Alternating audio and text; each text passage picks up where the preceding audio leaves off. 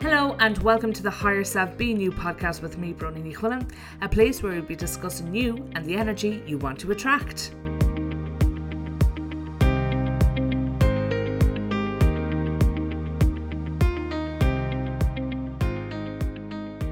Hello everyone and welcome to episode 10 of the podcast.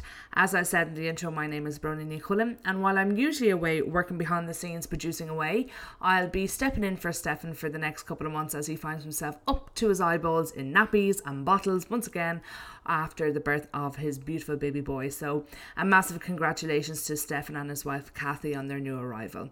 But no need to worry, as you are most definitely in safe hands on this month's episode, and we have plenty to discuss as usual. Firstly, myself and Stefan would like to thank you all once again for the overwhelming correspondence over last month's episode with Michael McConaughey, where he spoke to Stefan about his life living with tics, and you can listen back to that episode too. That'll be on episode 9, and you can find it on all major platforms. If you would like to get in touch with me, please feel free to do so by emailing me on higherselfbeingyou@gmail.com. Your correspondence is always very much welcome, and we really appreciate it as well. Please don't forget to download and tell your friends about the Higher Self Being You podcast, and remember to spread the word far and wide. Today's episode will be split into two halves because we just had so much ground to cover, and instead of overwhelming you all at once, we decided to split this interview into two. The first half you will hear today, and the second half will be released in 2 weeks' time. So without further ado, I had the absolute pleasure of speaking with another Derry native, Caroline Harkin, who also happens to be my future mother-in-law. Caroline works in community development, and to be honest with you, I'd struggle to tell you what she doesn't do. Not only does she keep many plates spinning at home as a wife, mother, and now a granny, Caroline does Trojan work in the community by hosting various sessions around sleep training, reflexology, relaxation, and much more. A few weeks ago, I sat down with Caroline and we took a deep dive into what it really means to practice good energy. I hope you enjoy. Caroline, you're very welcome to the Higher Self Being You podcast. Thank you very much. So I've just briefly described there, the type of work that you do within the community in Derry and Strabane, but could you just explain to me just a little bit more about how you ended up doing this type of work and a little bit about the community centre that you work at in Derry? Well, I suppose for me, it's a long road, I suppose. I started out, I was a hairdresser. I actually went into hairdressing because one of the main reasons it was a job that I went in from school. But when I look back as to why I really enjoyed it was because I was so quiet and wouldn't speak out of turn, was a very, very quiet person. And hairdressing actually taught me to speak and listen to what people say. So that is how I think I got started. And then when I had my children, I had given up my work and I had been at home with them. And I was always fascinated how our minds work and our brains and how somebody thinks this way and why people do things the way they do it. So I was always looking for ways to, I suppose, improve myself, because I knew there had to be more to life than just being and doing. So I was always interested in what now is termed as the whole self. How our mind helps our body and how our body helps our mind, the things we do and don't do to it. So I think that was and also for my children, when I had them, it made me question about my own beliefs. It made me question about how I would do things, how my parents done things, how our generation done it. And we certainly came from an era where children were seen and not heard. There you had the hierarchy, as in your churches, your chapels, your doctors, they all seemed to have known and know better than us. So I obviously always questioned it in my own way, in a quiet way. I still would say I'm quiet by nature, but I still would question the way things are done and how they do it. So that's probably when I actually sit back and think about, where did this all come from? So then I went into hairdressing, done it for years, had children, and was started doing, I thought, you know what, I had suffered trauma. I experienced trauma, didn't know that it was trauma. But I also realized that there was more than me who suffered trauma. I also realized that living in Ireland, even the north of Ireland, we have all suffered some trauma in one way or another. And because, again, it was one of them things, wasn't talked about, you buried it. And you just get on with life, and that's what you were told also to do. You just get on with it, you'll be grand, everything's grand, just get on with it, put a smile on your face and get on. And it came to a point I knew I couldn't smile no more. So I had to seek advice, and that's, I think, when I realised it was actually my sister-in-law who gave me the first book, Heal Your Life, and it was from Louise L. Hay. And that is when it really sowed the seed in my head. There's other ways of living, there's other ways of doing things, and I don't have to follow the pack. I don't have to do what the whole of society is doing. I can do it my way. My way is actually okay because it's okay for me. So it did do a lot of soul search in that direction. And then I thought, you know what, I want to be a counsellor. I think I'd like to be a counsellor. So I took up volunteering, and I went in to volunteer in the Women's Aid. And honestly, my opinion when I went in there at the start was these poor women. God love these poor women. But oh my God, when I went in, it just threw me upside down, because it's not these poor women. They actually are so skilled from what their experience, how they managed, how they survived, how they lived their lives, how they reared their children, how, they weren't lying in a corner in a heap 24/7.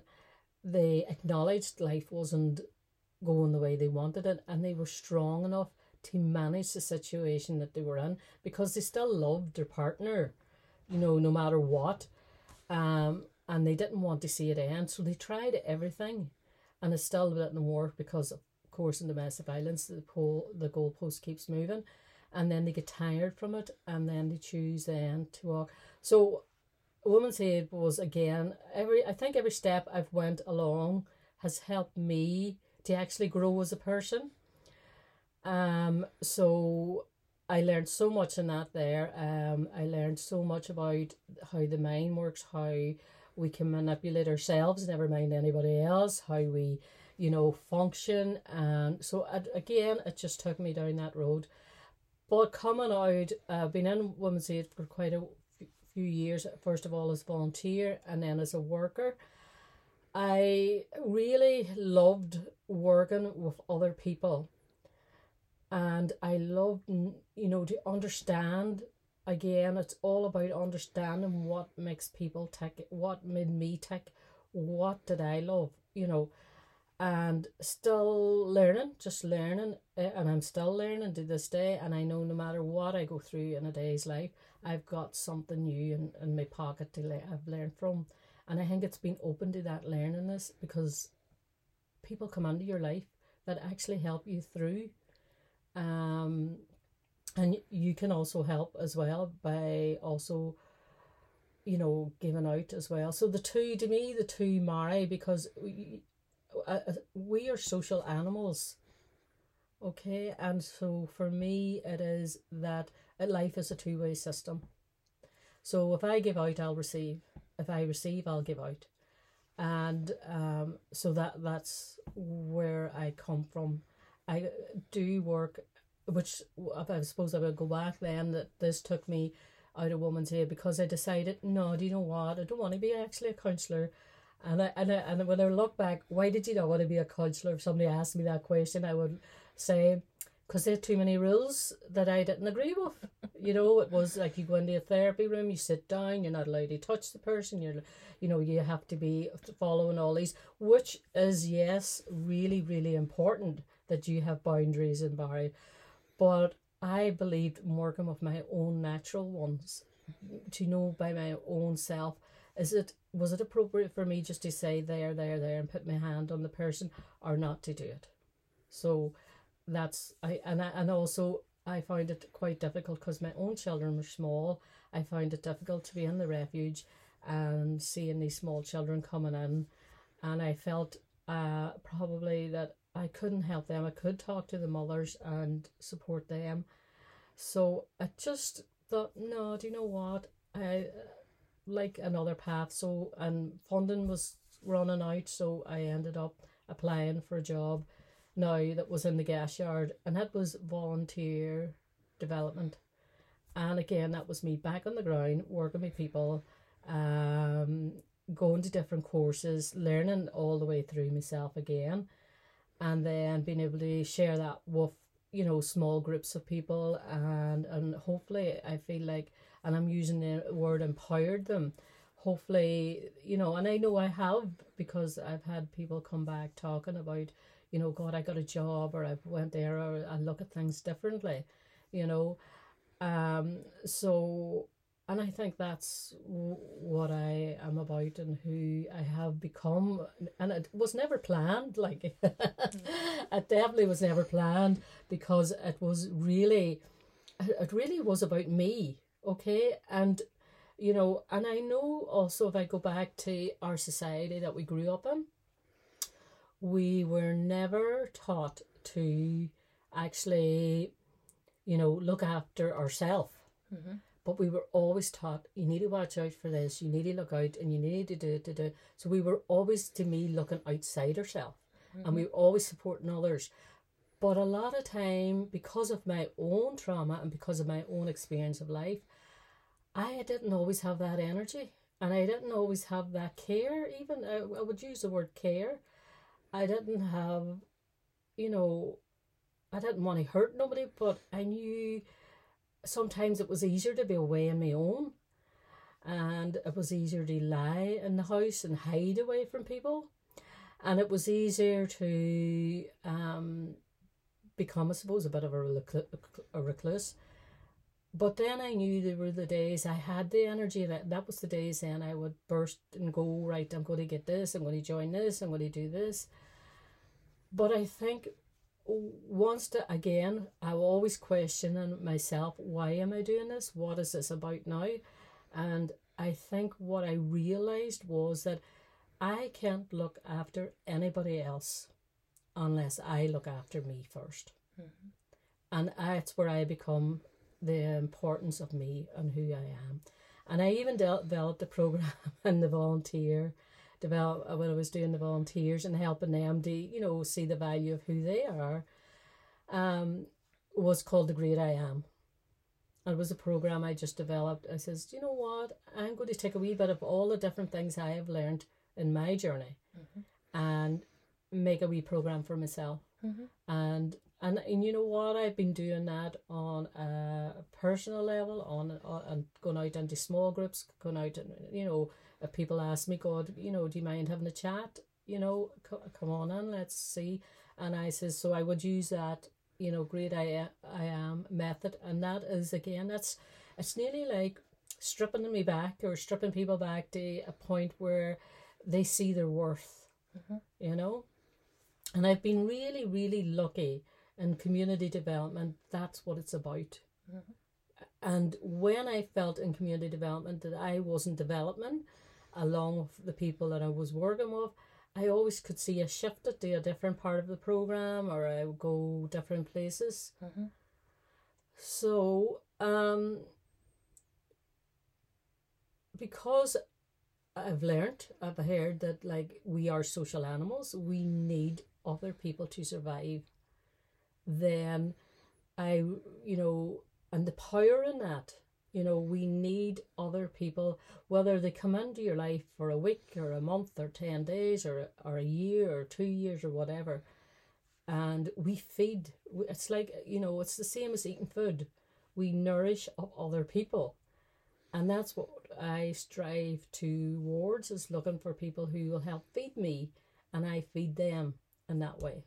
How important is your role in the community, especially in the north of Ireland? You know, I would say that, you know, people would suffer an awful lot more with PTSD up here than they would down south, just from what happened and from history and from the troubles and everything. So how important is your job in the community? Like, what type of people would you be dealing with on a daily basis, without going into any specifics, just kind of generally?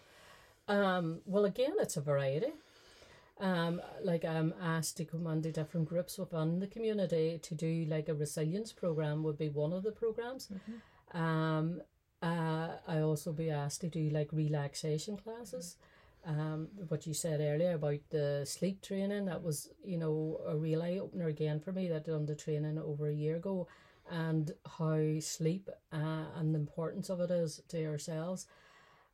It's a variety of people that I work with, and they come from all backgrounds. Okay. And and I think what I would say about post-traumatic stress is, I think everybody suffers a bit of it. It doesn't matter what part of the world or country or where we live in this world. I think through our journey through life from a child, someone somewhere in our life come into it that causes us to have this, trauma. And that could be from, where we're at ourselves, if we're vulnerable, or if someone had died close to us very recently, and then you have somebody coming in and saying, get on with it, you're not on me yet, so I do believe that we all suffer at some stage in our life from it. Even having a child, it can be post-traumatic stress. You hear that, all of that. You can hear it, and, just somebody died really sudden, and they, like my experience is that, say a young person comes in presenting, maybe their mother had died just, when they were 7, and the child is now 27, and they're still stuck from that day that happened. So I think everybody that I meet through my life have some sort of trauma. And I think I think that's why as a society that, one label doesn't fit all, so it's sort of working to that. Yeah. So again, I work with a different range because I work with the body, using the reflexology, and then head massage, using my Reiki. So that's the body sorted. And then I work with the mind through the teaching that I've got through all the experiences that I've done on myself. So then you're the mind. And then now I am reluctantly looking at nutrition and how we talk about now food and mood. But I realise that that's the whole self. I gotta look at that. So I'm looking at that for myself now, because I just love trash. And I realise how, when I eat it and why I'm eating it, and once I realise it is a comfort food, but I can be over comfort eating till I'm like sick. So I am now, saying, right, what has annoyed you? Where are you at? What have you overdone things? And again, because I work with a lot of different people, different things come up for me. And it's not necessarily about them, it's more about myself. So it's always about, for me, is about taking care of me. Yeah.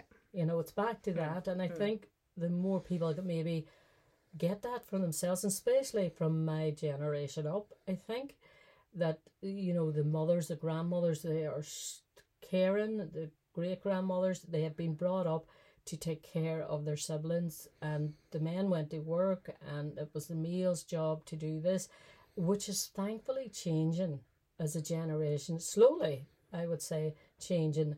Because sometimes I think now maybe the male feel that they're not sure what direction they're going, what's the right way to do things or wrong.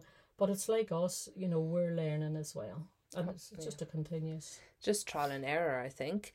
I do want to just kind of touch on some of the different programs that you do in your work. So I mentioned there at the start that, you host various sessions and classes within the community. So I'll just dive straight in. It'd be great if we could just tease out some of these. Now, so I want to start with reflexology, because you did a session on this with me a couple of weeks ago. And I suffer shocking from hot flushes because of my PCOS, and my hormones are just bouncing off the walls. And I was absolutely mesmerized by how quick you were able to like to bring my temperature down, like to the point where I needed to just put a little blanket over me to keep me warm. And like that never happens. I always have every window in the house open. So what is reflexology and how does it work? Well, reflexology is your feet. And when you're working on the feet represents the whole body. Mm-hmm. So all your organs and that represented are all in the bottom of your feet and over your feet. And different areas are pointers that are in like your heart area. You've got your, lungs, and when I'm sitting doing feet, you can pick up where there may be a bit of grittiness. It's like a grittiness whenever you go over areas. And it can be like we pebbles sometimes, and some people's is harder, some people's is softer. And I find as we get older, again, once we start getting into the 30s and we're working more and we get more stressed and we have more responsibilities, we have partners, we have, maybe taking on a mortgage, maybe, new jobs, and we're striving, and once they get into the sort of that age group and you're starting to pick up on the feet even a lot more then of, oh God, that, say even in the gut area, you could be working on that and it's like, oh God, it's like nearly a clearing, because the body holds the thing about the trauma and our daily stressors. We hold it in our body somewhere. And the way we get really stiff necks and that, that is us holding so much stress because one, we've stopped breathing properly. We're carrying everything in our back. And then it comes up onto the back of the neck. And people think, oh, it's repetitive strain. Sometimes it is repetitive strain. But if you are really looking at the whole lifestyle of the whole person and how their head is as well, then as you're picking it up in the feet, you can see where the feet can tell you where they're overstressed. Maybe they're got, maybe some issues around letting go. Holding a bit of anger, you can pick that up once you do, but that again to me is back to the whole self, the body, the flesh, the bones, the muscles, and then that's about then again about how exercise, and exercise doesn't mean you have to go out today, Bruna, and run a mountain or run down the road and up again. Today is about exercise. Maybe it's just about going outside and standing in the fresh air and breathing in the air for a couple of minutes. Oh, don't worry, I don't run. I only run away from problems and out of money, I can assure you. So I suppose reflexology is kind of like ducking into the soul, but it has physical and mental benefits. Yes. And yes. What can you tell about a person when you're doing their feet? Well, you can sort of tell by how their lifestyle is, are they stressed? Are they overdoing things? Is maybe, you can pick up, how maybe even the bloodstream's work, and you can pick up on the oxygen level in their body. And again, that's what you're saying about the temperature in your body began. What I was doing if you don't mind me saying, when I was working with yourself, was your nervous energy was very high. Because you were go, yeah. and it was whenever that touch in them areas that I was going down through your feet began to relax you needed your nervous system to be relaxed down. And I'm not saying that you're a highly strong or... Oh, I definitely am. It's okay. no, but I wouldn't say that because we all have a nervous energy around us and in us. And that is, we're born with it because that's what keeps us alive. It keeps the body upright and keeps us moving.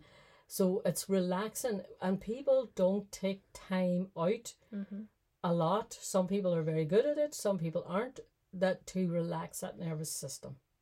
And that's something where simple things such as just breathing, just breathing properly, because I think it's something like 89% of people are walking around aren't breathing properly. And they hold it here in the throat. They hold the breath. They don't breathe down into the lungs. And for me, I love things simple.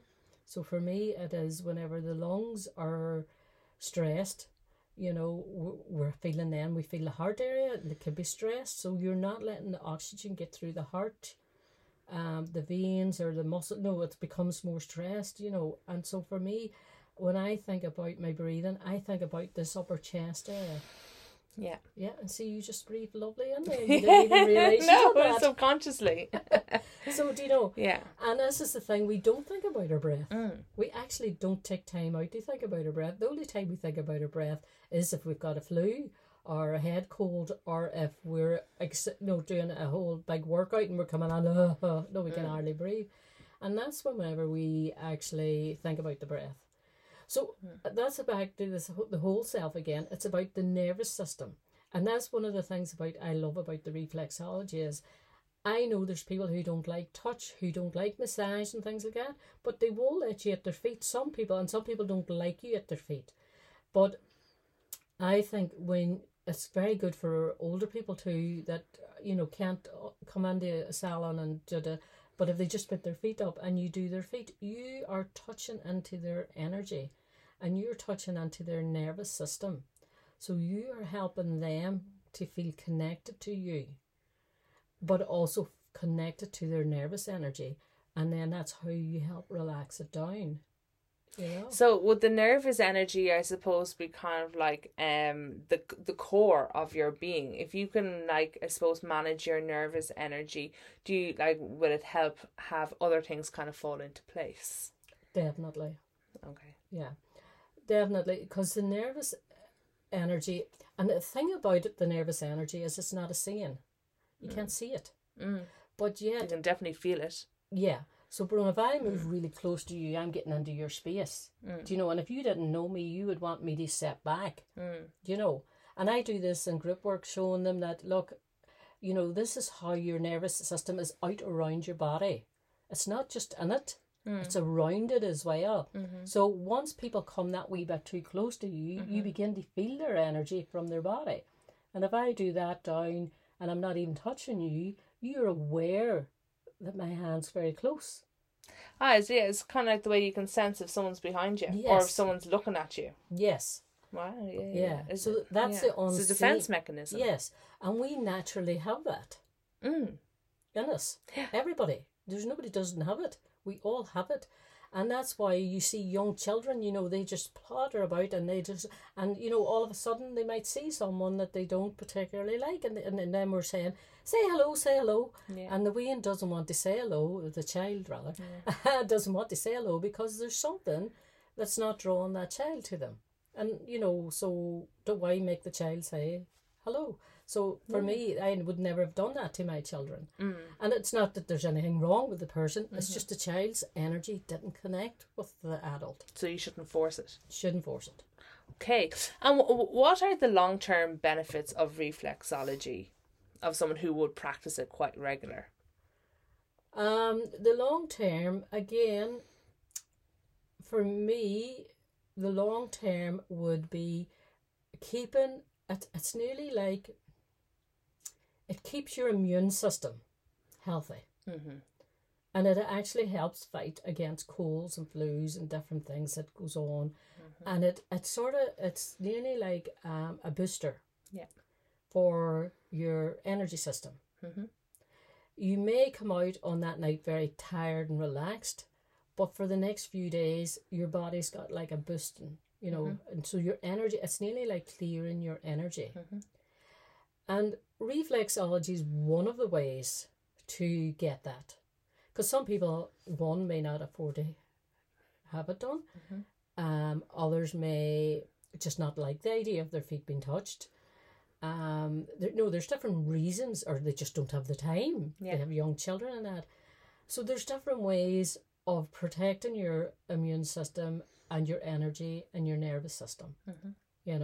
Yeah, well, that's what my next question was going to be. What would you recommend to someone who can't, for one reason or another, get to a reflexologist? Are there other ways that they can practice this at home by themselves? Definitely. For a lot of the older people who when I go in to do pamper sessions, and I'm only seeing them for maybe 20 minutes, and they're saying, what do I do? And I say, when you go home, get by yourself a wee basin that you would keep under the sink. You don't need one of them electronic things or anything special. Buy a basin. Have a hot water kettle by a nice, relaxing muscle, or just a nice soap or a nice, or an Epsom salt or something. Epsom salt, or the radix muscle relax, something like that. Just something very simple, and put that just a drop or whatever of you have essential oils, or drop that into the water. Get your feet into the water, and twinkle your toes. I call it like a baby. No way as if you were a child. And I tell this to older people who have arthritis in their feet and they can hardly move, because just over wear and tear in the body over years. And I say to them, try and do it 2 nights a week when you're sitting watching your soaps or whatever you're doing, or is it the morning time a better time, or whatever time of the day it suits. Just sit down, put your feet into this water. Right away you are grounding yourself and you are relaxing your nervous system by even just doing that, because the heat of the water naturally goes up through the system in your body. And if you twinkle the toes about, just twinkle them, you're making movement. So the big toe is where our nervous ending ends, right up to the crown of our head. So what we're doing is we're boosting that up. Again, it's the best time to do it's winter time. Any time's a good time, but immune system, and especially in older people, we need. But it also keeps the fluid in their body moving. Okay. Yeah. So, and that's another thing. If we're not moving a lot because of our illness, or we hurt ourselves or whatever, a great way to keep the fluid moving. Yeah. And it's like when you put your feet down, it's like a boost. You boost yourself up, and it's the most relaxing thing you do. And or have a bath. A lot of people now aren't taking baths; they're in for a quick shower and out. Do you know what I mean? But a bath is great, because what they say, the memory of it is that it ties us to when we were in the womb, because of the water that was around our body. That is what a lovely bath does for a lot of people. It relaxes down this nervous system. And the more and more we're doing showers, but every so often it is nice to have a bath and just lie in the water, and the hot water, and that is what the memory brings up. And sure, where was the safest place we've ever been? Exactly, the womb. And what about would like a roller, or maybe like a little ball to rub on the soles of your feet? Would you recommend anything like that? Definitely. If you have one, you could have a tennis ball. You could have, there is wee Pilates balls. There's, different balls now you can buy on Amazon.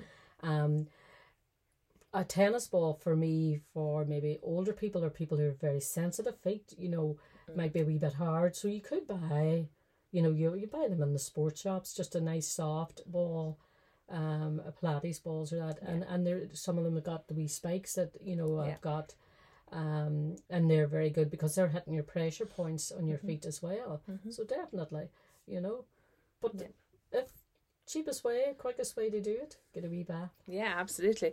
You just mentioned there about Reiki, and I understand that Reiki is this is my understanding anyway, that it's a healing without being touched. So for someone who doesn't like being touched for one reason or another, can you just explain like what Reiki is and how that works? I suppose for Reiki, I learned and trained in it over 20 odd years ago. It's something that, again, I see it as like an energy ball. Okay, and anybody to me can tap into it. We all have it to tap into. And I think maybe with myself doing the attunements and that, and going to try and understand it, it was like a light bulb. It's like turning on a light bulb, and you're creating energy. So when I believe that we all have it. I don't believe that we need Reiki or to actually tap into this energy. It is maybe just a wee bit higher voltage that you have, and if you work with, the more you work with it, the stronger it becomes for you. But again, you don't need to be attuned to do it, because we all have it. We all are a ball of energy. So the more that we be gentler to ourselves in our mind, then we become gentler to ourselves in our body. And it's the best way I always describe energy is that, do you know if a child falls, what do? You go over, you go and lift the child. The child might have cut itself and it's still crying, but you lift the child up and you pat them there. Now the blood's still coming out of them or whatever, but somehow they have become softer. That isn't as hard or sore. They begin, and yet you haven't done anything. But your intention from your mind to that child's mind or to the other person or to yourself, if you were doing it on yourself, because we can do it on ourselves, then we're changing the flow of the energy from just the doing into a lovely softness towards yourself. So when you do that to a child there, you have created an energy flow from you to it, because while we're sitting here, our two energies are flowing from each other, you know? Yeah. And if you were asking me really difficult questions and things like that, I could, my body will go way back because my energy's like, you know? So we change, Yeah. So if we like what we hear and we like what we feel, then we're more tend to let our energies flow around our body more gently. Okay. Another question is, do you have to believe in Reiki for it to work? I would know some people in my life that definitely would think it's a load of codswallop, and they're like, nah, it's just something, it's just a big money racket. So, but if you were to do Reiki on them, would they still benefit from it? Oh, definitely. But the thing is, they need to give you permission to do it. Okay, so it's kind of, do they need to believe in it? They don't necessarily need to believe it. Sometimes when I feel that somebody's really stressed and I'm going to do, say, reflexology, I would say to them, listen, I'm going to connect my energies with yours. And I know that they haven't a clue what I've just said. And I'll say, do you know, we're a ball of energy, and do you realise, it's just the same the way I explained about the child. And if I'm going too close to you, you feel me in your presence. I've just stepped that to, I'd explain that's how energy is in our body. And that's what we are. We are a ball of energy. And so for me, I would say, so I would like just, if that's okay. And sometimes if I feel they don't totally understand, then I won't use Reiki. I'll just imagine that I'm working with their system, and I work the best I can through my hands with what I've got in front of me. And sometimes I would ask, because I believe that there's you sitting there in front of me, but you've got a higher self. That's my belief. So I would go to your higher self and say, can I have permission to work with your feet? That's why you're on the podcast, higher self, being you, Caroline. Well, there you go. Yeah. So it's like I would ask your higher self. And sometimes people will come in, do what you want. Reiki, I don't know what it is, but go ahead. And yet when I go to do their feet, the higher self is not wanting it. They just want to totally block it out. So when you say the higher self, do you mean like their energy? Yeah. Okay. Yeah. So and that can be anything. Yeah. For some people they call that your spirit. Some people call it whatever, their angel or whatever, or their guide. People are different, and then there's some people who doesn't believe in that at all. And Reiki, you don't touch the person ever when you're doing Reiki, is that it? I do. Oh, you do? Yeah. If the person is okay with it. Yeah. But you can do it without touching them. And which do you find better, touching them or not touching them? It really depends on the person. Because some person's experience of touch has been so traumatic that when I would touch them or show anybody else, it reignites the trauma. Yeah. So I have to respect that. Oh yeah, no, absolutely. What would a Reiki session look like? Like, would you have the person lying down on a bed? Oh, okay. Yeah. And then, like, is it you chanting, or is it, like, I've never done a Reiki session before, so that's what I have. I have, like, some voodoo goddess going over my body, just chanting, like, yeah. The voodoo, the dolls. You're just putting all this, like, good energies into my body. No, I would just have the person, yes, lying on the bed. If they're comfortable, if they want a blanket over, Yeah. if they don't, that's fine. I asked them all of that. Sometimes people say, no, I just want to sit in the chair. Okay. I do ask permission if they want me to put my hands on them or not. Because I like touch, you see. Yeah. So I'm very much a touchy-feely person, so I like touch. But I know there is people who doesn't. So if they don't want touch, then I just hover, my hands over the body. I don't use. Sometimes if I have oils, I'll maybe burn if I know the person. If I don't know them, I tend not to burn oils. I tend to just leave the room very plain, dim the lights down, put on nice soft music. If the person wishes to talk, I say, listen, ask me anything as we're going through. But if you relax some more, that you can maybe breathe. So I would tend to ask them to do, wee breathing. And sometimes if I'm looking down and the body's so tense while I'm doing it, I'll do a wee body scan with them and get them to think about their body while I'm working over it. And then I can see the body, and it's the nervous system begins to calm down. So what you're doing in Reiki for me is, and listen, other Reiki masters or teachers will tell you maybe differently, but for me, because I love things simple, I love to talk simple, and I love to keep everything simple, it's just relaxing down the nervous system. And when you relax down the nervous system, what happens then is that your whole body begins to flow as in the inner body. Your heart maybe will open a wee bit more, your oxygen will relax, so your body gets more oxygenated. So you are moving stuck energy in the body, and it's gentle. And it's as gentle as you want it to be, as the person lying on the bed. So the person comes in who's very uptight and not sure about what they're doing, and is this right for me, is it not? It happens. And I've had a few people, which it's really funny, it's not funny like on the person. Like I've had a woman come back saying to me after a Reiki session, do you know what, you made me so angry. I was so angry, and I went home and I fell out with my husband, and I done this, and I just roared at him and da-da-da. And she was waiting for me to react and say, and I said, do you think the Reiki done that? And she says, oh, well, there was nothing else, nothing else. And I says, all right, okay. So what do you think happened that day?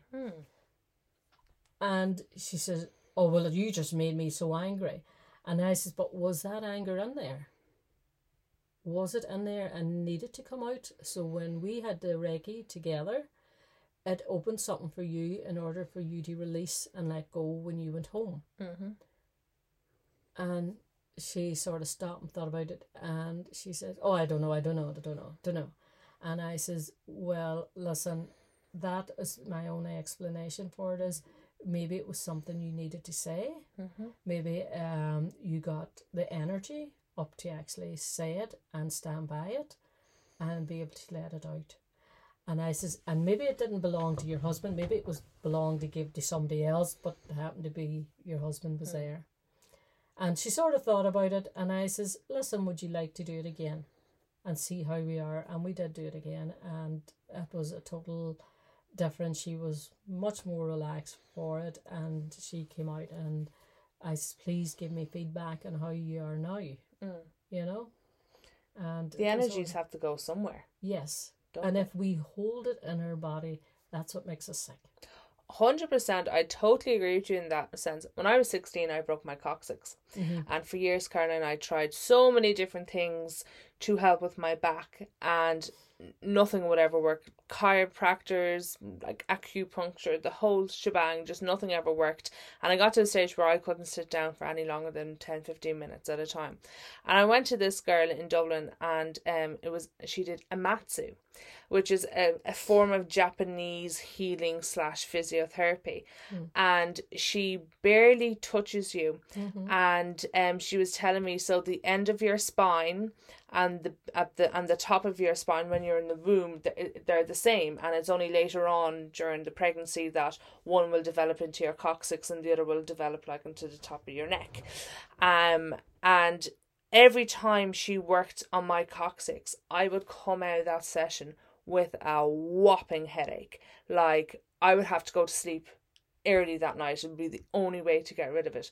And I asked her one day, and I was like, why do I always have a headache every time I come out of here? It's like, I come to you to get rid of the pain, not to get more pain. She goes, it's the energy. There's so much healing that has to be done at the end of your coccyx because you've shifted everything out of place, that it has to go somewhere. So it goes all the way up your spine and out through your head, and it releases in the form of a headache.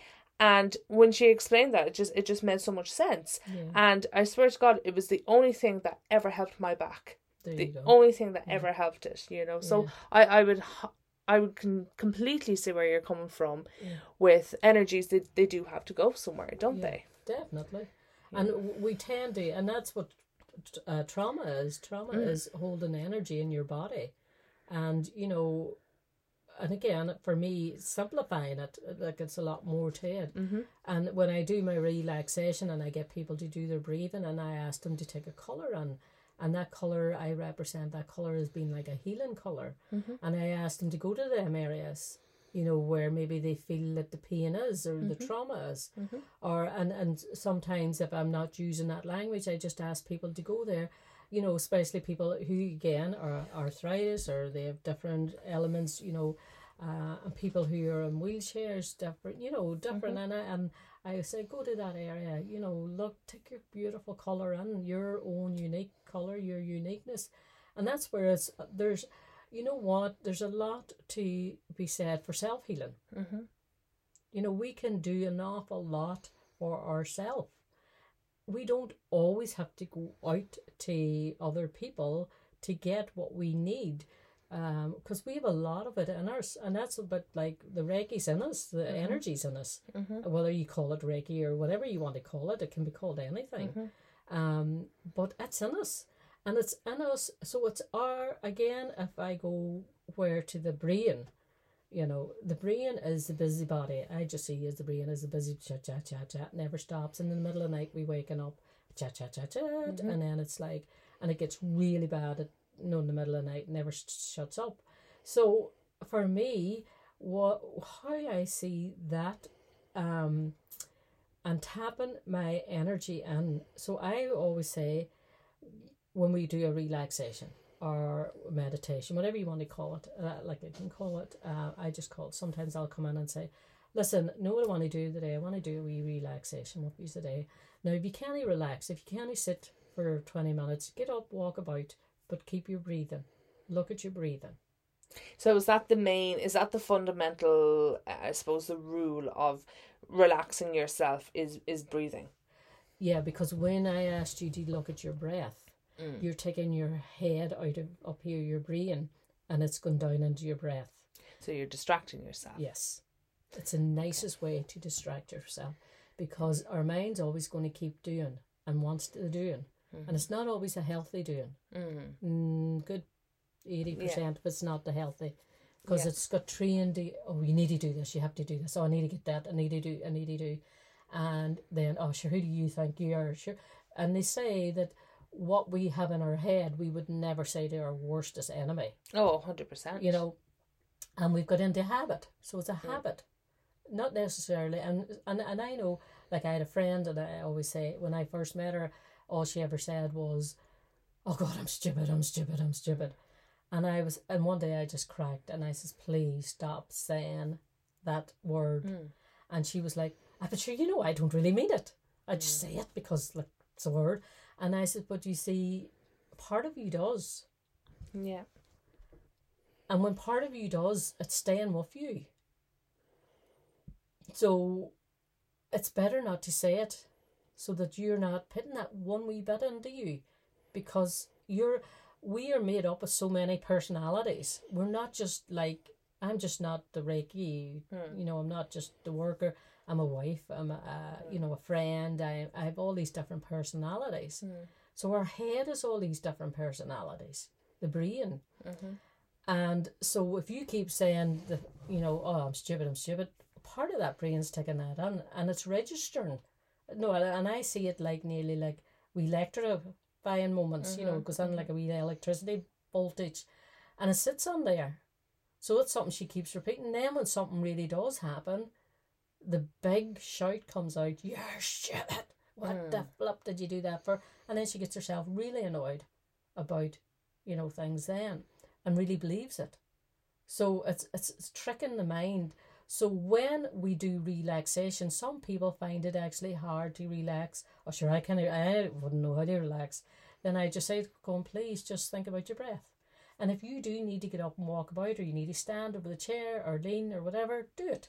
Because I don't believe that they should have to sit like a Buddha or, sit and do the chanting and everything. For so many minutes. Because that's not, our body's sort of made for moving anyway. Yeah, absolutely, 100%. I don't know about you, but post-pandemic world, I have noticed an awful lot of social anxiety amongst my colleagues and my friends and my family, and I even find myself that my social batteries run out an awful lot faster than they did 2 years ago.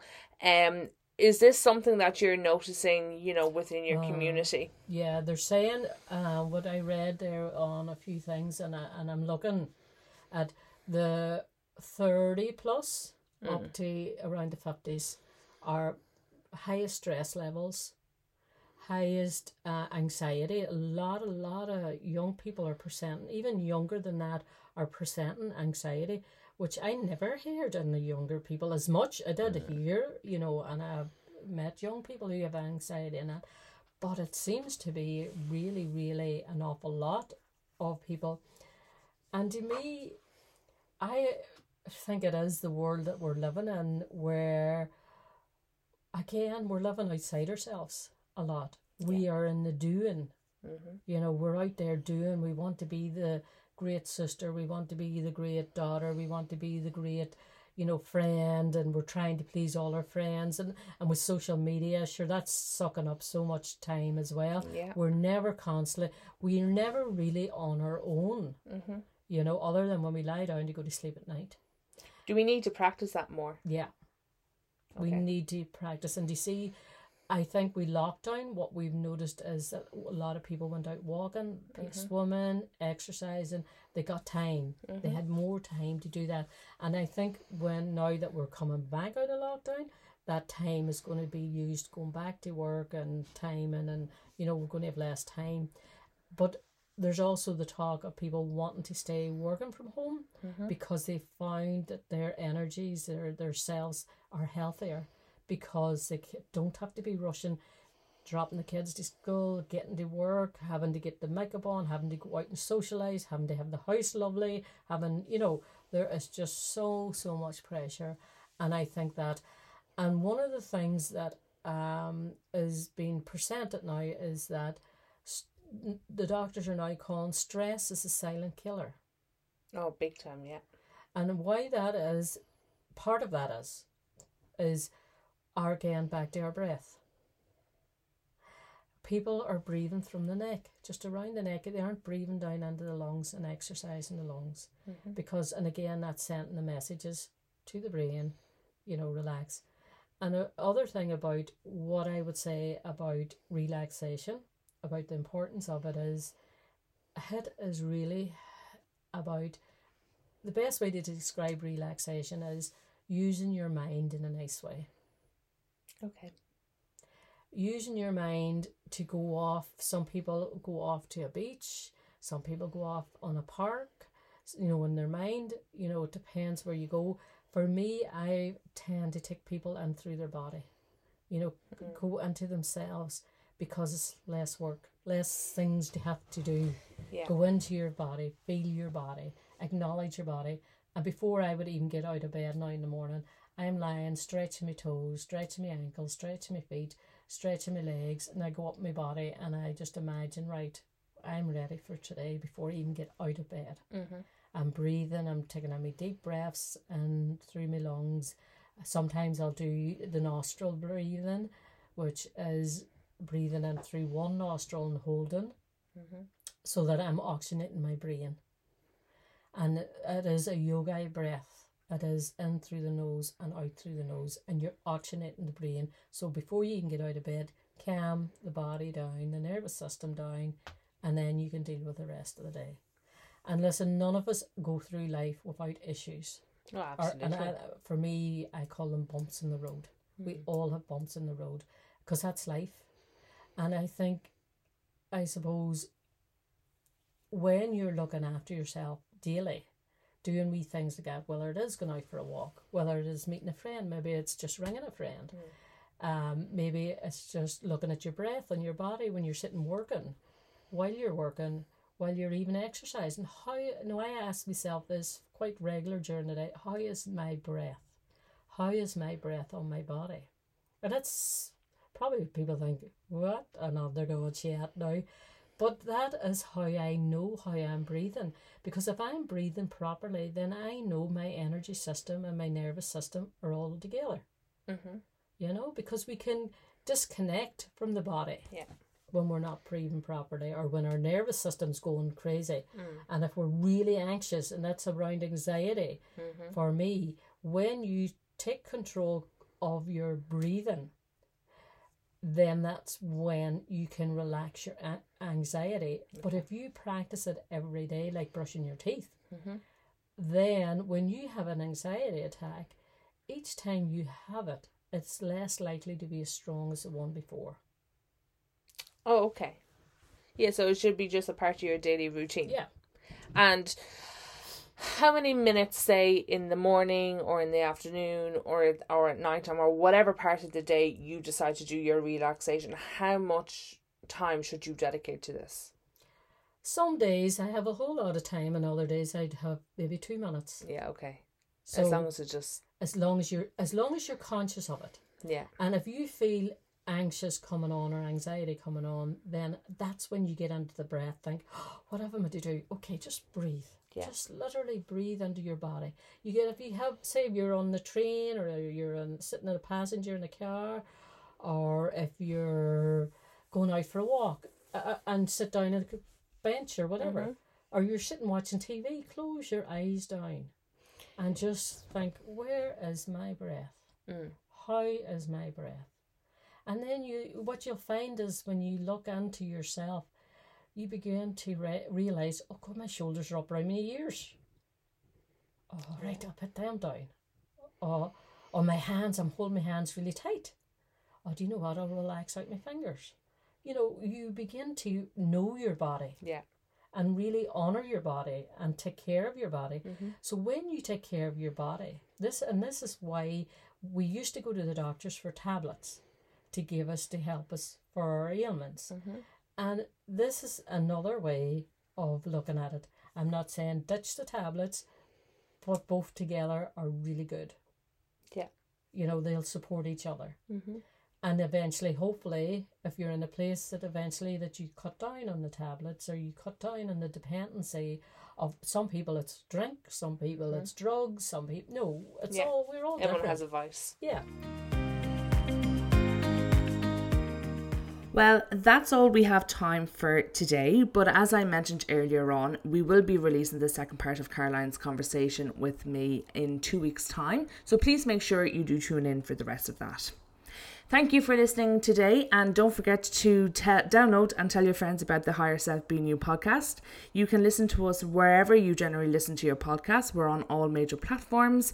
Once again, if you'd like to get in touch with us, please feel free to do so at higherselfbeingyou@gmail.com. Spread the word far and wide. Today's episode was presented by me and produced by Stefan Mullen and myself. I hope you keep well, and remember, be the energy you want to attract.